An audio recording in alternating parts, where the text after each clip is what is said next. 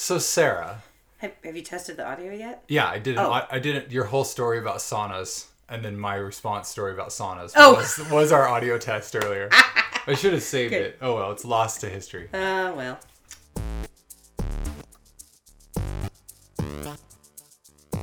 Hi, I'm Sarah Shea. And I'm Strangely Duesberg, Welcome to the Pilot House. podcast where we watch all the shows we missed the first time around. And try to figure out where the heck they were going with this. So strangely, what do you know about Pilot House Season 5? Well, I know it stars my bestie, Sarah Shea. Aww. I think there's like a weird subplot where Strangely gets super thirsty at one point for some character in a show. Yeah, we won't get into it. Only one character? Only one? Well, there was one in particular that was kind of surprising. We'll get there. We'll get there. We'll get there. But I also know that it was all recorded during what Pilot House affectionately calls a clump night. Yeah, that is the official terminology. And that it's coming soon. Ooh, is it? Oh, wait, I have to edit it first. Crap. So, yes, this season was recorded all in two little clumps.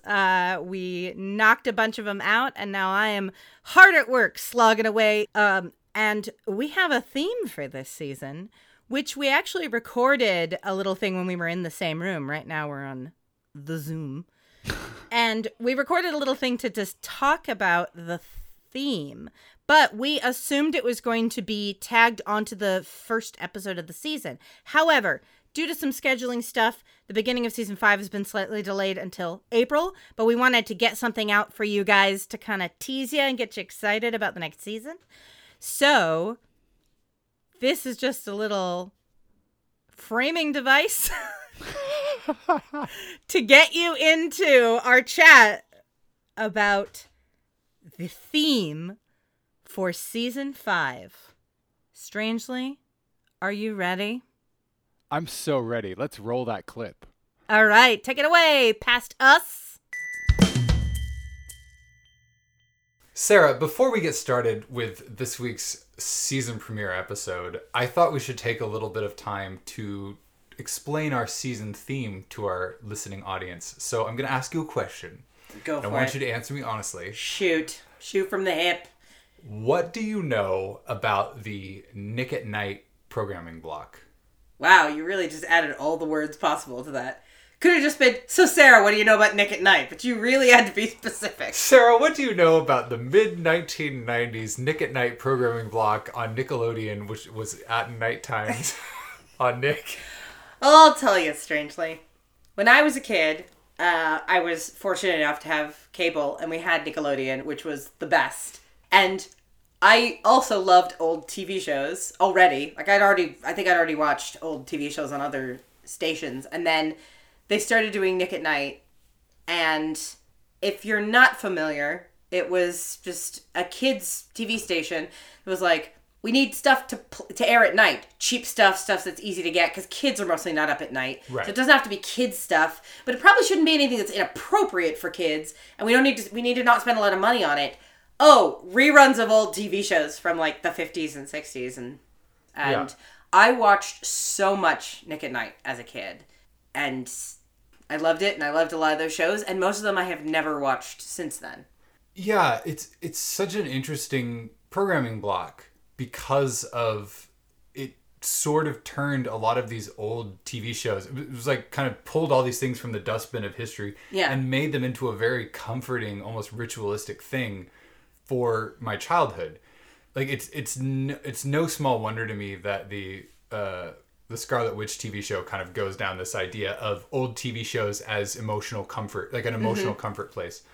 For me, though, we didn't have cable. My family didn't have cable growing up.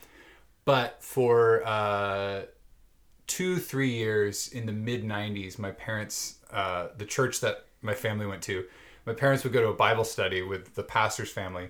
And the pastor's kids and a couple other kids and my sister and myself would all go upstairs and watch Nick at Night. It was like you know, we got there at 6:30 every night, which was like, if we were there on time, we got the beginning of the Munsters or whatever. And then it was like, I Love Lucy, I Dream of Jeannie, Bewitched. You know, it was like this whole block of whatever those shows.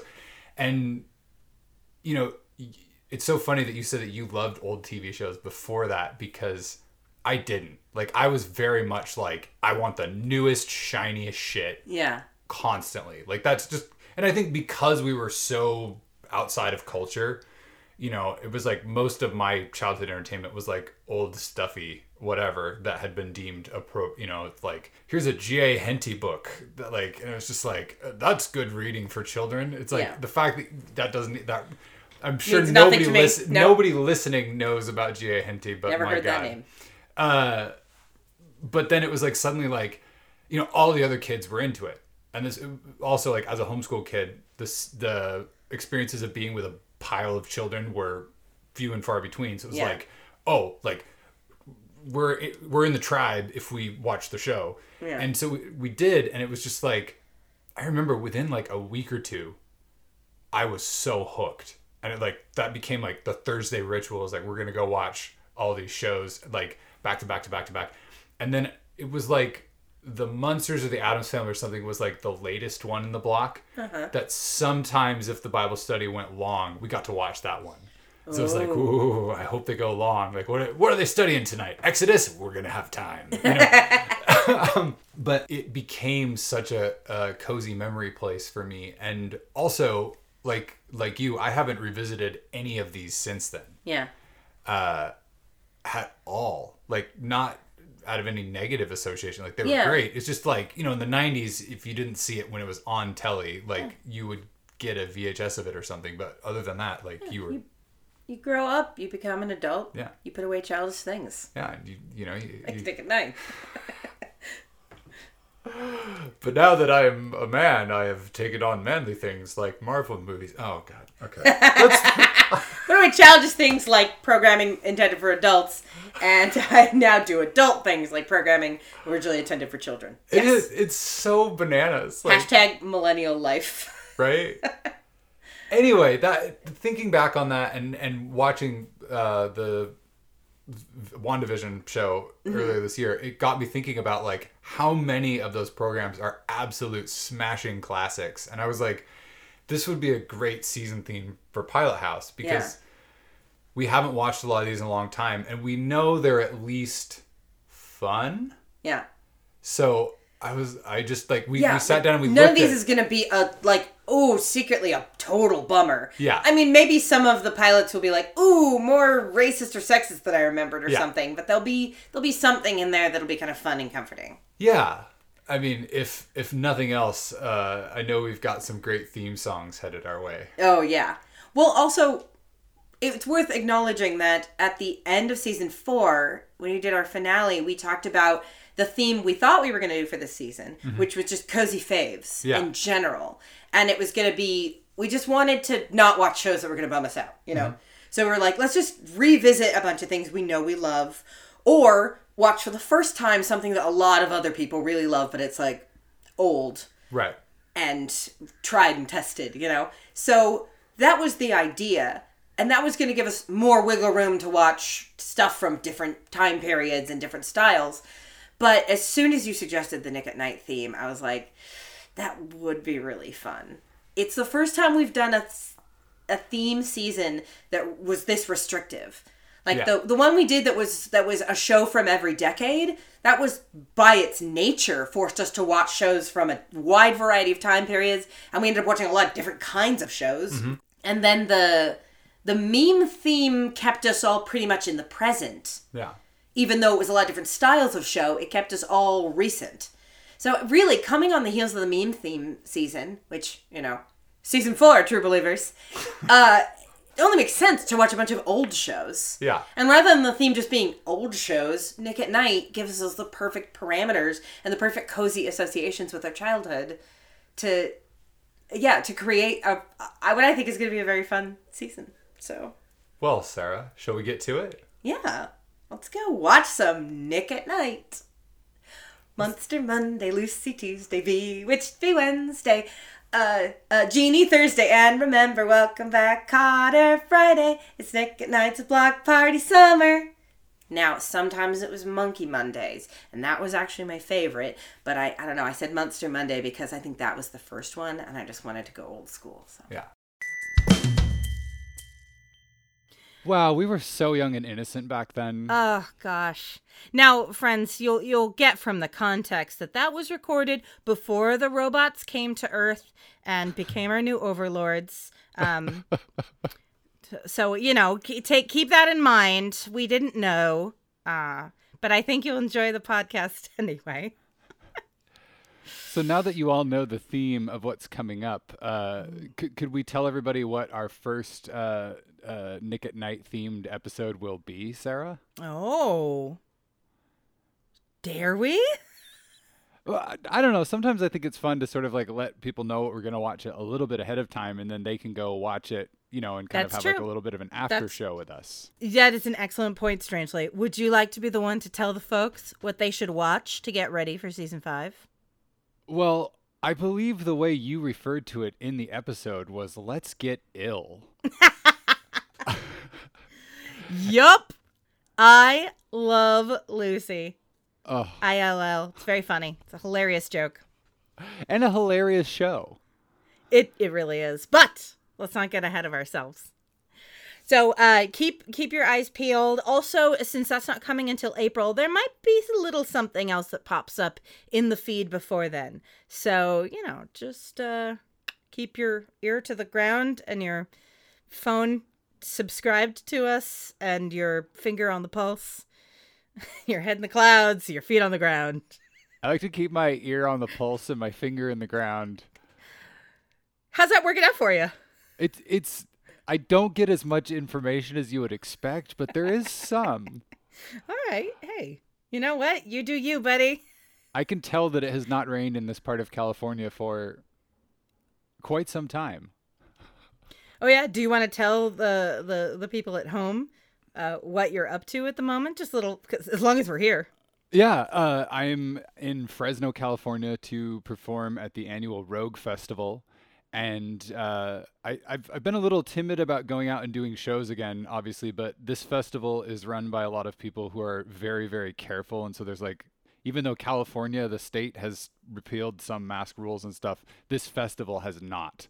And I think it's great. So I'm seeing some of our old friends, and that's exciting. But the thing I'm most nervous about, and the reason we had to record an entire season as a clump night, Sarah, is that very soon I'm going to Norway. What? I got accepted for an artist residency. It's going to be weird to be not only away from civilization, but I'm going to be on a tall ship up in the Arctic Circle where they don't even have the internet, Sarah. No, surely no. How would anyone survive?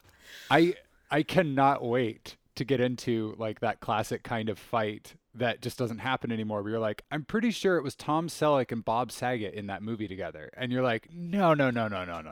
Yeah. It was Tom Selleck and Burt Reynolds. And you're like, no, I'm pretty sure it was Bob Saget. And it's like, there's just there's no way to tell. So easy to mix those guys up. I mean. Right? Yeah, I'm about to go on a big, crazy adventure. And I'm definitely going to miss you. And I am going to miss hanging out with all of our friends, but it's wonderful that we pre-recorded all of this stuff because people can still hear me. I could still be around even when I'm not around. Yeah. Oh, I'm working on editing the season, and I've already had plenty of you in my ears. Well, as much as I could possibly want. Well, just in case anyone hasn't had as much of me as they want in their ears, time for a shameless plug. Oh, you hussy. I am releasing a audiobook of Moby Dick, unabridged, all read by yours truly. Hold on. Strangely. Yes. Moby Dick? Yeah. Unexpurgated? Unexpurgated. That's right, Sarah. So anybody who is subscribed to Strangely and Friends, the podcast, which is my solo, less Sarah Shea inflected podcast. It's still good though, guys. It's still good.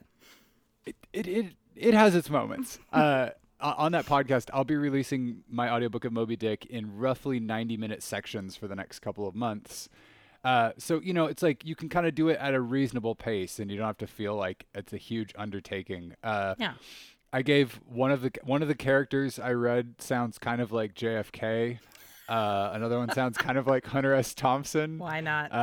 Why not? And the narrator sounds like me. So, there's a lot to Perfect. love. Well, I think this is a great idea because now everyone can listen for the very first time to a book that most people have not bothered to read unless they were assigned it in some sort of educational institution.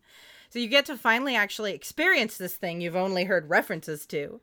You get to experience it read by someone that you like, someone that is not around, and you get the additional frisson of excitement knowing that the person reading you Moby Dick is at that moment on a tall ship doing boat stuff. You can't get that experience anywhere else. Sarah, that was an amazing pitch for my Moby Dick project. You're welcome. But my brain just shut down when you're like, doing boat stuff. Like, it sounds just like a little, not dirty per se. It just sounds saucy. Like, it's like, we found them down by the seaside and they were doing boat stuff. Well, I assume when you do boat stuff, it is a little bit saucy. Well, my reading of Moby Dick definitely is. Oh.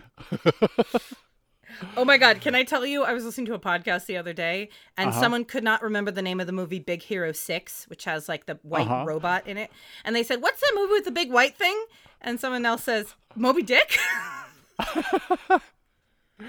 I mean, having just recently reread the novel, that is a very good logline for Moby Dick because, like, there's an entire chapter on how big sperm whales are. Like, yo, they're really big. And there's another chapter entitled On the Whiteness of the Whale. Like, yo, this whale is particularly white. So, Gotta get a whole chapter, just be like, look, I'm not just saying it was light in color. I'm saying this whale was so white, it buys pre-peeled oranges at Whole Foods. Well, I don't know. That's the best I could do. This whale is so white, it spends time washing the Keurig cups individually, not for recycling purposes, but to use them to hold succulents in its office. Wow, that's a really specific pull. I went for something people talked about on the internet a lot that was a complete non-issue. I feel like you know someone who has done this. I can neither confirm nor deny as we are currently recording. All right, you can tell me off mic. Well, strangely, you and I could jibber jabber on for hours, but shall we wrap this up and let people get back to their previously scheduled being stoked for season 5 of Pilot House? Let's do. All right. And on that note, Bye! Look, a whale!